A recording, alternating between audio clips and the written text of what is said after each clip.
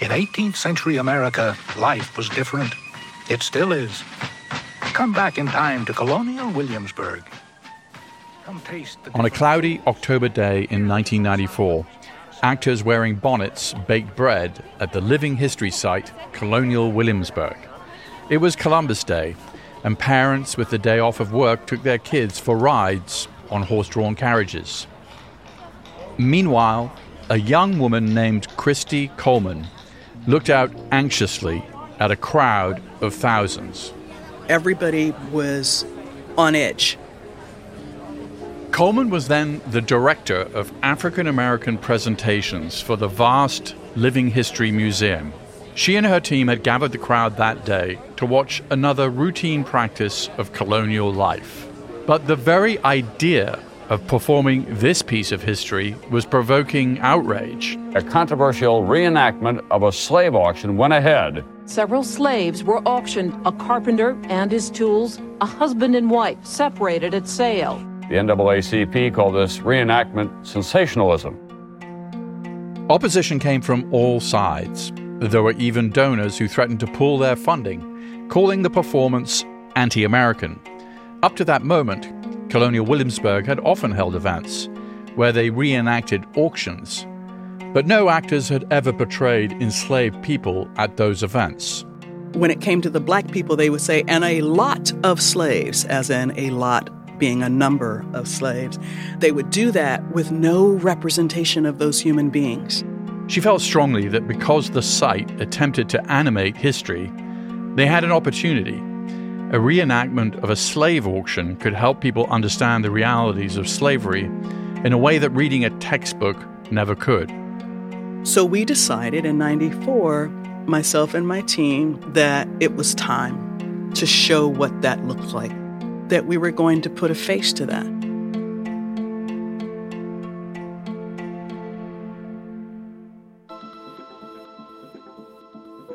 Revisiting history is never simple, especially the American past, which is painful and invariably political.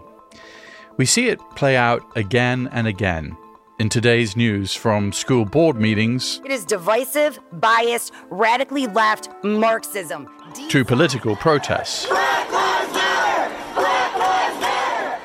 Americans disagree not only about how our past should be interpreted, but they even disagree about what happened in the first place. Are these disagreements just the normal frictions of a diverse democracy, or do they reveal a deeper rift that is turning Americans against each other? Does the fight over America's past threaten its future? I'm Peter Bergen. Welcome to In the Room.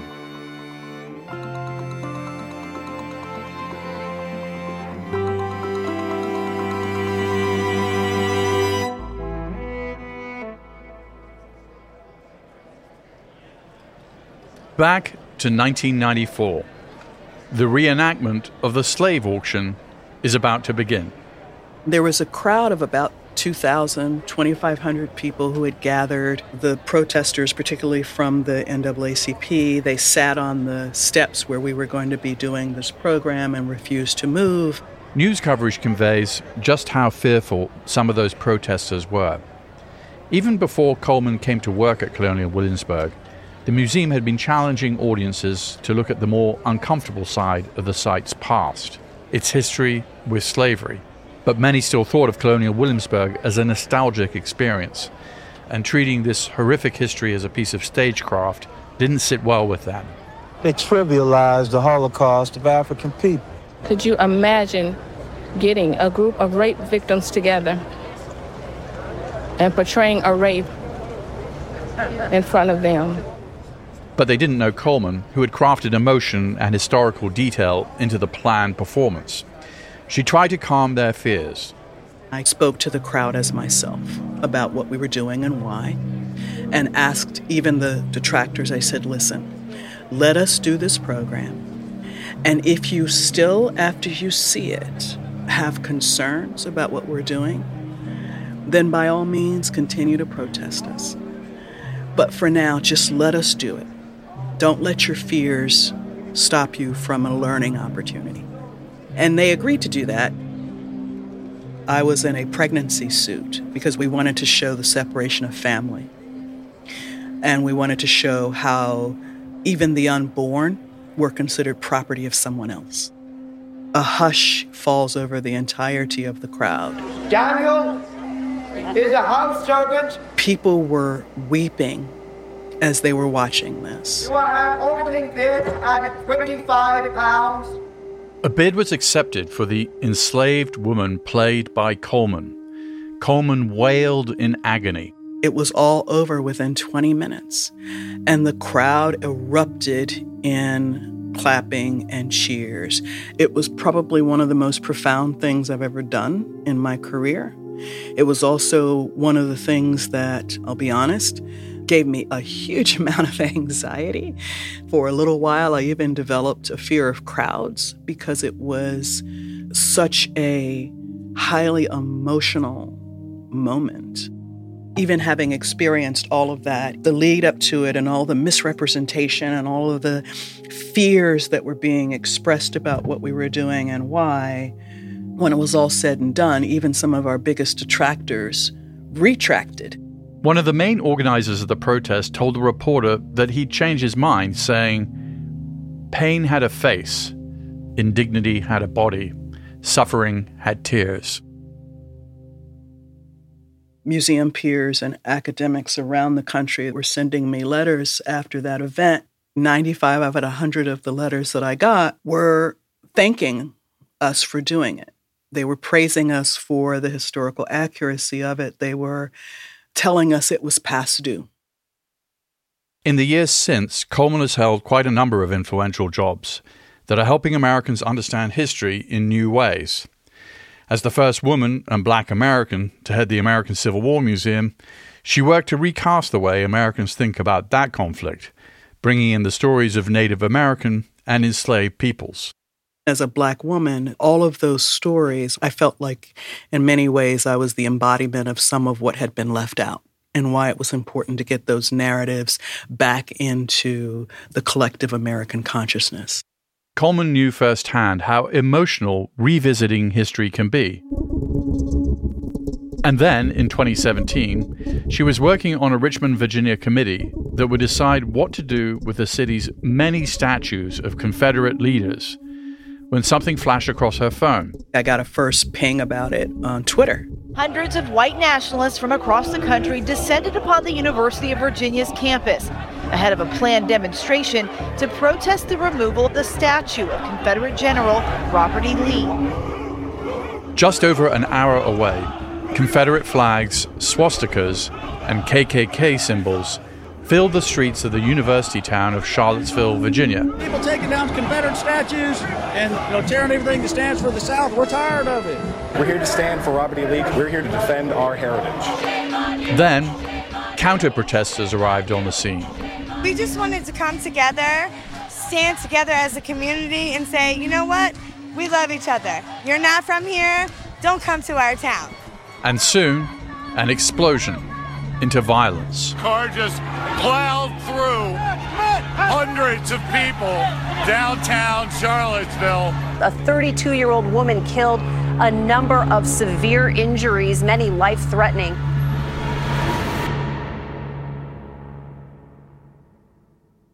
The spark that ignited this inferno? A statue of a man who died in 1870, who led a treasonous revolt against his own country.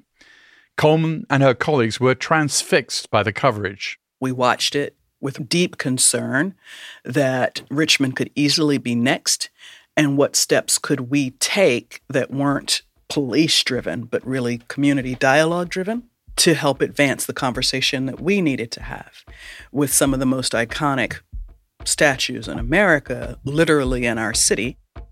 But then, the Confederate statues became a focal point in the nationwide fury that unfolded in reaction to the killing of George Floyd, a Black man killed by a white police officer in 2020 in Minneapolis.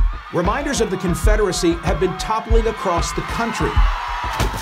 Following the death of George Floyd, many monuments to Confederate soldiers and slaveholders are being taken down either by protesters or by local officials. Richmond's Confederate monuments were covered in graffiti by protesters, and some were even toppled. The careful process of deciding what to do with the monuments was overtaken by events, and Richmond's mayor decided to take matters into his own hands. By the end of 2020, most of Richmond's Confederate statues had been removed to an undisclosed location. In 2023, a prominent American institution made speedy work of removing many, many more Confederate memorials. I'm talking about the U.S. military. Well, good morning, everyone, and thanks so much for joining us at this historic event where we will officially redesignate the installation in honor of Dr. Mary Edwards Walker. In ceremonies like this one, where the name of Confederate General A.P. Hill was removed from a military base in Bowling Green, Virginia, and replaced with Dr. Mary Edwards Walker, the first woman surgeon in the United States Army, a prisoner of war, and the only woman awarded the Medal of Honor. The U.S. military renamed scores of monuments, bases, and displays that once had celebrated the Confederacy. Historian Ty Sidgley was the Naming Commission's vice chair. I'd finally retired from the Army with the idea that I was going to try to figure some way to change these. I had no idea how I was going to do it. In the summer of George Floyd, when he was murdered, gave an impetus to change it. But they passed a law saying to change everything in the Department of Defense that commemorated Confederates. So we found 1,111 things named after Confederates. And by the end of this year, every one of them will be changed. Sedgley talks kind of fast, so I want to go over this number again. 1,111 military assets, from bases to street names, were once named for Confederate figures. Forts Lee, Pickett, and A.P. Hill in Virginia, USS Chancellorsville. Remember, these were the guys that fought against the U.S. Army. They were traitors. Fort Bragg, North Carolina. The oceanographic survey ship USNS Maury. And yet, over the past 150 years, that army had named those bases and monuments after the enemy. Fort Rucker, Fort Benning, Fort Gordon, Camp Beauregard. Long before Sedgley helped rename these monuments, he first had to unlearn the history he'd been raised on, beginning with the figure of Confederate hero, General Robert E. Lee. I can't remember life without Robert E. Lee. I really can't. As a kid growing up in Virginia, Sedgley had been taught to worship Lee. And I'm not talking just about a revered military leader. I'm talking like a religious figure. In his book, Robert E. Lee and Me, Sedgley actually says that Lee was held in higher esteem in his Christian household than Jesus Christ himself. My first chapter book was Meet Robert E. Lee, and Lee is on the cover looking like a military god on loan from Mount Olympus, cradling his sword like a mace, and Traveler, his horse, is so smart, Lee doesn't even have his hands on the rein. And behind him is this gigantic Confederate flag. And the last part of the book says that Lee is one of the last men of old Virginia, more like George Washington than anyone else. He was the true hero of the Civil War. And to me, he was the gentleman. And what a gentleman meant was power, status. It was the statues, it was the movies, it was the textbooks, it was the politicians. Every part of my society was founded in this lost cause myth. This lost cause myth, which recast the Civil War as being a battle over states' rights rather than about slavery, has haunted us to the present. Remember that by making Lee a Christ-like figure, there's a pernicious purpose to this, and that is to ensure white political domination over black people. It's telling that the figure of Robert E. Lee was everywhere, even at West Point, the U.S. military academy in New York, where Sedgley taught history. It was there that Sedgley finally had an epiphany about the man who had loomed so large in his own childhood. I'm living on Lee Road by Lee Gate in Lee housing area, by Lee Child Development Center. And I'm walking one day past our barracks, and the naming of barracks is the highest honor at West Point, dormitories really. And I go by MacArthur Barracks, Washington Barracks, Pershing Barracks, Eisenhower Barracks, Grant, Sherman, and I get to Lee Barracks, and I look at the sign for Lee, and I will go, Why is that there? And I look, there's a new statue to Lee 20 yards to the east of that. And I go, why is that? So I said, hey, historian, I can figure this out. I got to tell you, nobody cared about this for so long. So I go into the archives, and what I find is that in the 19th century, after the Civil War, West Point graduates saw Confederates as traitors. And so there are no Confederates in our cemetery, none in our memorial hall, by law. So they're banished as traitors for slavery. So when did they come back? The 1930s, the 1950s, the 1970s. So I said, well, why is that? It turns out that in the 1930s, black cadets come to West Point for the first time in over 50 years. Boom, we have a bunch of things named after Lee. In the early 1950s, we had this huge portrait of Lee in Confederate gray with an enslaved servant in the background. That's a reaction to the Army being forced to integrate by President Truman. So the fact that Confederate memorialization is a reaction to integration just angered me so much and made me mad at myself for not understanding this sooner. Sidgley wanted to make sure that even those without the benefit of a PhD in history would be disabused of the lost cause myth. So he made a video while he was head of the history department at West Point. He's dressed in his formal Army uniform, covered with medals and ribbons, and he radiates authority. The premise of the video is simple: to answer this question. Was the American Civil War fought because of slavery? Many people don't want to believe that the citizens of the southern states were willing to fight and die to preserve a morally repugnant institution. There has to be another reason, we are told. Well, there isn't. The evidence is clear and overwhelming. Within 24 hours, the video started going viral. Millions and millions of people have watched it. Slavery was, by a wide margin, the single most important cause of the Civil War. Why do you think you were getting death threats?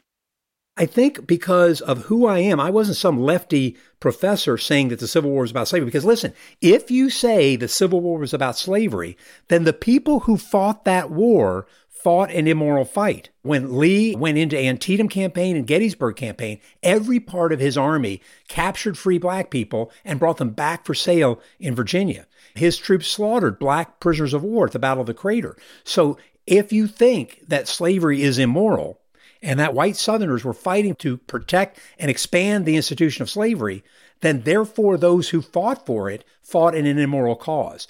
And that means that everything that anybody learned growing up, this lost cause myth that white Southerners were honorable in fighting this, that they weren't honorable. And so that goes right at the identity of many, many people in this country because they've heard something different for the last 150 years. And when you do that, then the person who brings that out, particularly if it's somebody like me, then the reaction is ferocious.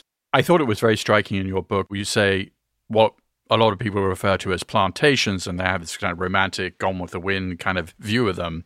Really, they should be seen as slave labor farms. Right, that's exactly right. Because remember that they're growing two crops. The one crop is tobacco, rice, sugar, cotton. And every person who is enslaved has to do so much. And if they don't, they just stay out there and they get whipped until they get it done. The second thing is forced breeding, rape, to ensure that more enslaved people are being born. So if you look at the slave advertisements, they'll talk about the sexual nature of young women or the fact that she's already had a kid, she's worth more because if she's had one child, it'll be more likely that she'll have more children. We're going to force you to have sex, to breed. So the level of immorality, of evil of this system is so, we can't call them plantations because that word evinces the wind whispering through the Spanish moss and Scarlett sitting on the veranda sipping iced tea and saying fiddle-dee-dee. No, it's more like a gulag. It's a site of mass atrocities. That's how we must look at this. There's nothing romantic about war, and there's especially nothing romantic about this war. There's about 750,000 dead. If that war were to happen today, with our population in the U.S. today, there'd be 7.5 million dead. 2% of the United States dies in this war.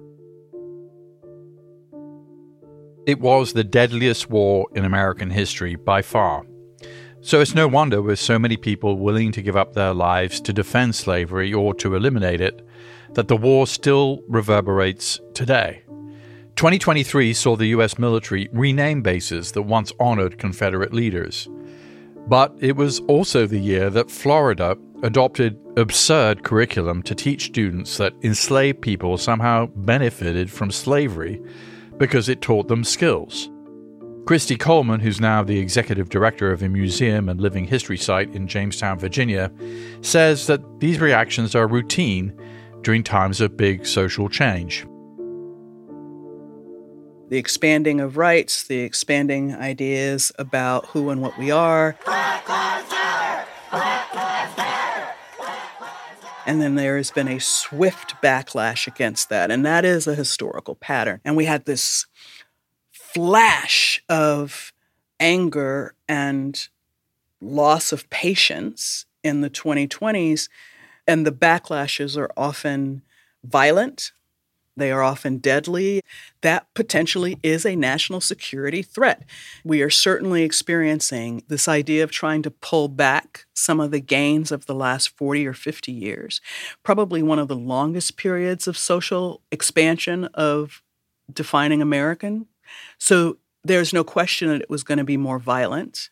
There's no question that it was going to raise some of the more extreme tenets in political and social thought. The question simply is, how long will it last? Coleman says that clinging to an outdated, static history leads to and perpetuates something she calls heritage making, basically coming up with an agreed-upon history based in nostalgia that we can all feel good about.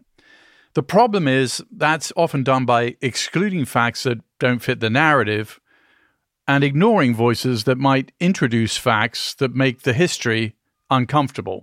Heritage making is around building cohesion within communities and a negotiated narrative. If we remain stuck in heritage making and nostalgia, it's harmful because it's negotiated and it is about cohesion. And sometimes cohesion can be a good thing, but at times that cohesion of one community means the exclusion of another. I like this phrase, by the way, negotiated narrative, because you can also use it perhaps in a more positive sense. The United States is renegotiating a narrative around the Civil War and its after effects. Across the United States, you're seeing this reckoning. So are we renegotiating collectively a narrative in a way that is helpful to our collective security and collective understanding of ourselves? I think to a certain extent we are, and I think that that's part of the reason why in some pockets of the country we're experiencing a pretty virulent backlash against that reexamination of the past. But the truth of the matter is history has never been for the dead. It's never been for the dead. Alexis, hi. Very nice to meet you. I recently met up with historian Alexis Coe, a colleague of mine at New America, at a little museum in Lower Manhattan to talk with her about another figure from America's past, a guy named George Washington, the subject of her biography, You Never Forget Your First. This is one of the many taverns that Washington stopped at, ate at, spent time at during the Revolutionary War, which is sort of a joke in eastern United States and in the South because, of course, the war was quite long. So almost every oldest tavern claims George Washington slept here. George Washington, he ate here, he drank here, he had profound thoughts here, but no one can really pinpoint exactly what those were. So where do we find the tooth? The teeth are usually in the other room, but let's see. You heard that right. I came here to see one of George Washington's teeth.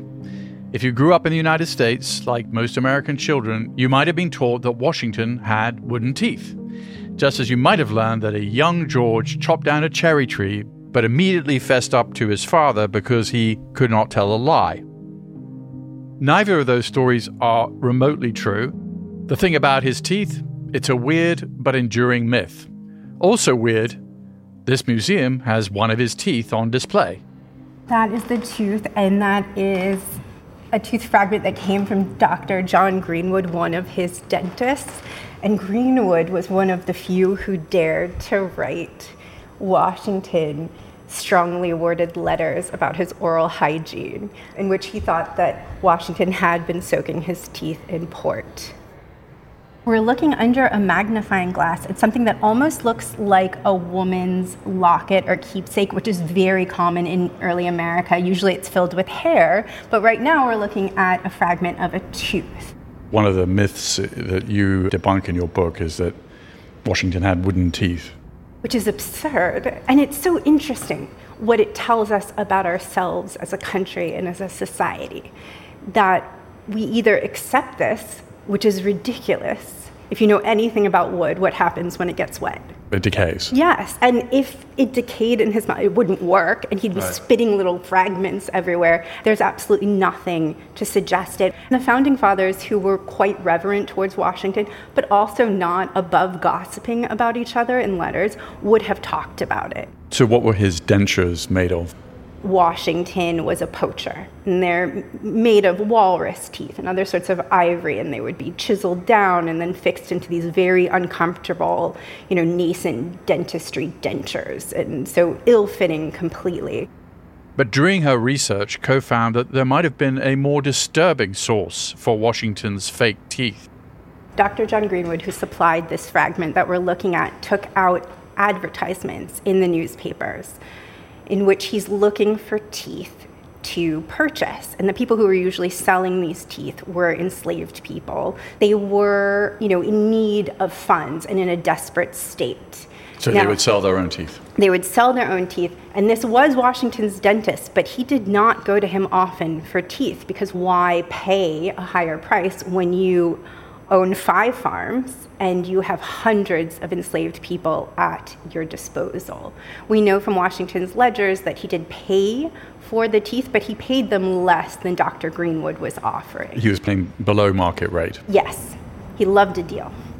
Coe's conclusion, based on this research, is that some of the teeth Washington purchased very likely ended up in the president's mouth. Why does it matter if we go on believing that Washington had wooden teeth? Well, it hides important context for one. Washington was a slave owner.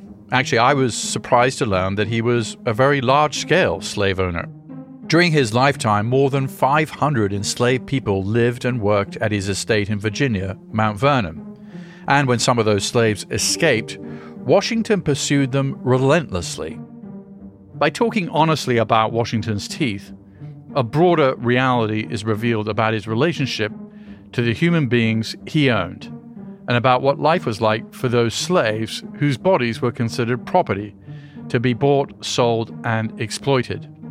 It also reflects a deeper complexity at the heart of the American experiment, a young nation declaring itself an exemplar of liberty and the pursuit of happiness for some, but certainly not for all. I think it is a point that we need to look at, and one that I really insist upon, which is that we're holding two things at once here. The founding complexity is the founding hypocrisy. Washington is supposed to be more or less a vanilla figure for Americans, representing patriotism, a strong leader who unifies us, the personification of America at its best. He's not supposed to be a flawed figure. And my argument against that is we don't know who George Washington is because he's been assigned our hero at birth. This new way of looking at Washington, warts or in this case dentures and all, is actually a radical departure from how Washington has been treated by historians and museums alike for hundreds of years. I wanted to talk with Coe some more, so we walked a few blocks over to a recording studio. Are we ready to roll? There she told me about what makes her biography of Washington so different. Every biographer who came before me started out in the exact same manner and would say, oh, he's too marble to be real. It's really so unfortunate. We're so worried about him. How is he going to relate to future generations? And then they all did their best to make sure he was impenetrable. It's almost like they took an oath. Okay, I'm going to write a book about George Washington. I'm definitely going to break him out of the mold. And I'm going to do that by doing the exact same thing that everyone who came before me did. It may surprise you, or it may not, to learn that nearly everyone to write a biography of Washington in the last century was a white guy. Coe calls them the Thigh Men. I began calling the Washington biographers the Thigh Men as shorthand for what I thought was very amusing at first, which was an obsession with Washington's body, but in particular his thighs, in a way that I have only seen romance novelists describe someone's body. He possessed strong but narrow shoulders and wide, flaring hips with muscular thighs that made him a superb horseman. With very strong thighs and legs, which allowed him to grip a horse's flanks tightly and hold his seat in the saddle with uncommon ease. And I thought, how strange that they would spend so much time, pages upon pages, at every opportunity to remind us how good he looked in those gold pants. His wide hips and powerful thighs caused the most trouble. It is just waxing rhapsodic and sort of worshipful in his direction. Why do we put these kinds of leaders on a pedestal? Why aren't they allowed to be human beings? It's a really good question. Why is our history reduced to bullet points? Because the details are hard. The details are not wholly pleasant. It's complicated. I don't know a person who is uncomplicated, who hasn't done bad things as well as good things. But that's not what we expect from our leaders. How does that help our understanding of ourselves? Because obviously these are the facts that are true, that were either not known or glossed over or forgotten or whatever happened to them.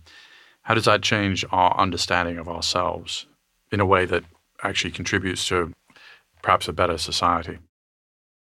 If you look at civil rights, if you look at Black Lives Matter, if you don't have any knowledge of American history, you might think these are isolated incidences or that this was a problem of the 20th and 21st century. Everything relates to the past that is going on now.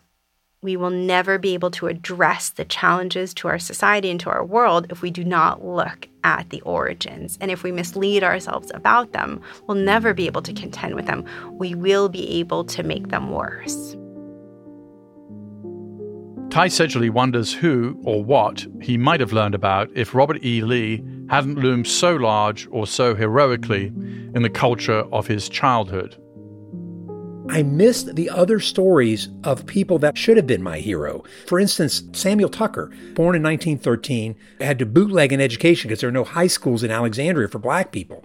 And he went to Howard University. There was no law school that would take him, so he just took the bar exam. And then he led the first sit-in in American history in 1939 at the Alexandria City Public Library. Fought in World War II as a major in a segregated unit fighting in Italy and in the infantry, then came back and did 150 civil rights cases. And Samuel Tucker should have been my hero growing up. But the lies about Robert E. Lee meant that, especially in Alexandria, where he was from, meant that he was the guy that we looked to. And I can be happy today that my elementary school, Robert E. Lee Elementary, is gone, and there's now an elementary school named after Samuel Tucker.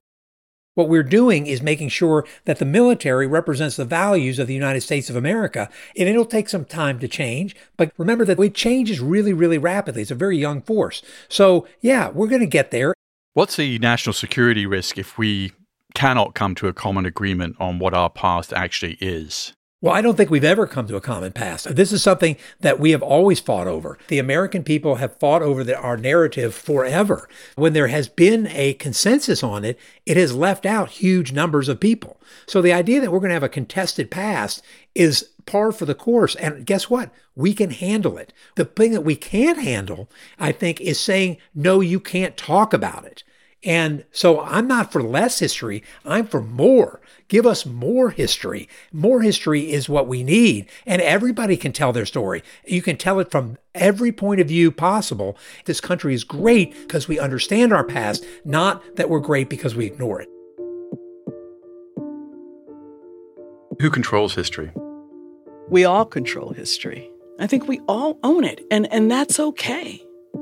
What we can't own and what we can't do to each other is to pretend like my viewpoint is the only one that matters. Is all history revisionist history? All history is in contention at all time, and that's a good thing. We should be arguing about what it means. Historians document the past, and we also interpret it. one part of that should not be up for debate. The other can be. I think sometimes people resent these discussions about the legacy of slavery because they feel, why should I feel guilty about something I had nothing to do with that happened hundreds of years ago? What would you say to people like that? I'm not asking any audience that hears me talk to feel guilty about that. I am asking them to acknowledge the past and to acknowledge that it is all around them.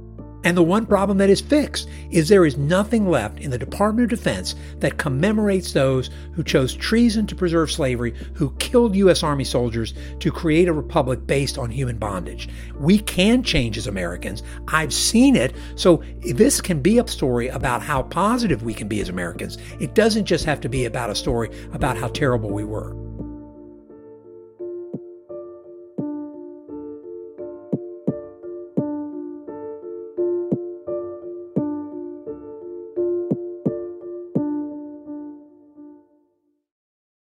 If you'd like to learn more about the issues discussed in this episode, we recommend You Never Forget Your First by Alexis Coe, Robert E. Lee and Me by Ty Sedgley, and How the Word is Passed by Clint Smith.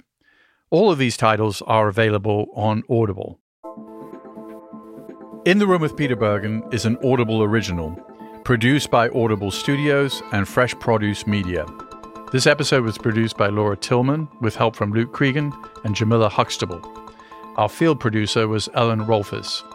Special thanks to Francis Tavern. Our executive producer is Alison Craiglow. Katie McMurrin is our technical director. Our staff also includes Alexandra Salomon, Eric German, Holly DeMuth, Sandy Malera, and J.P. Swenson. Theme music is by Joel Picard.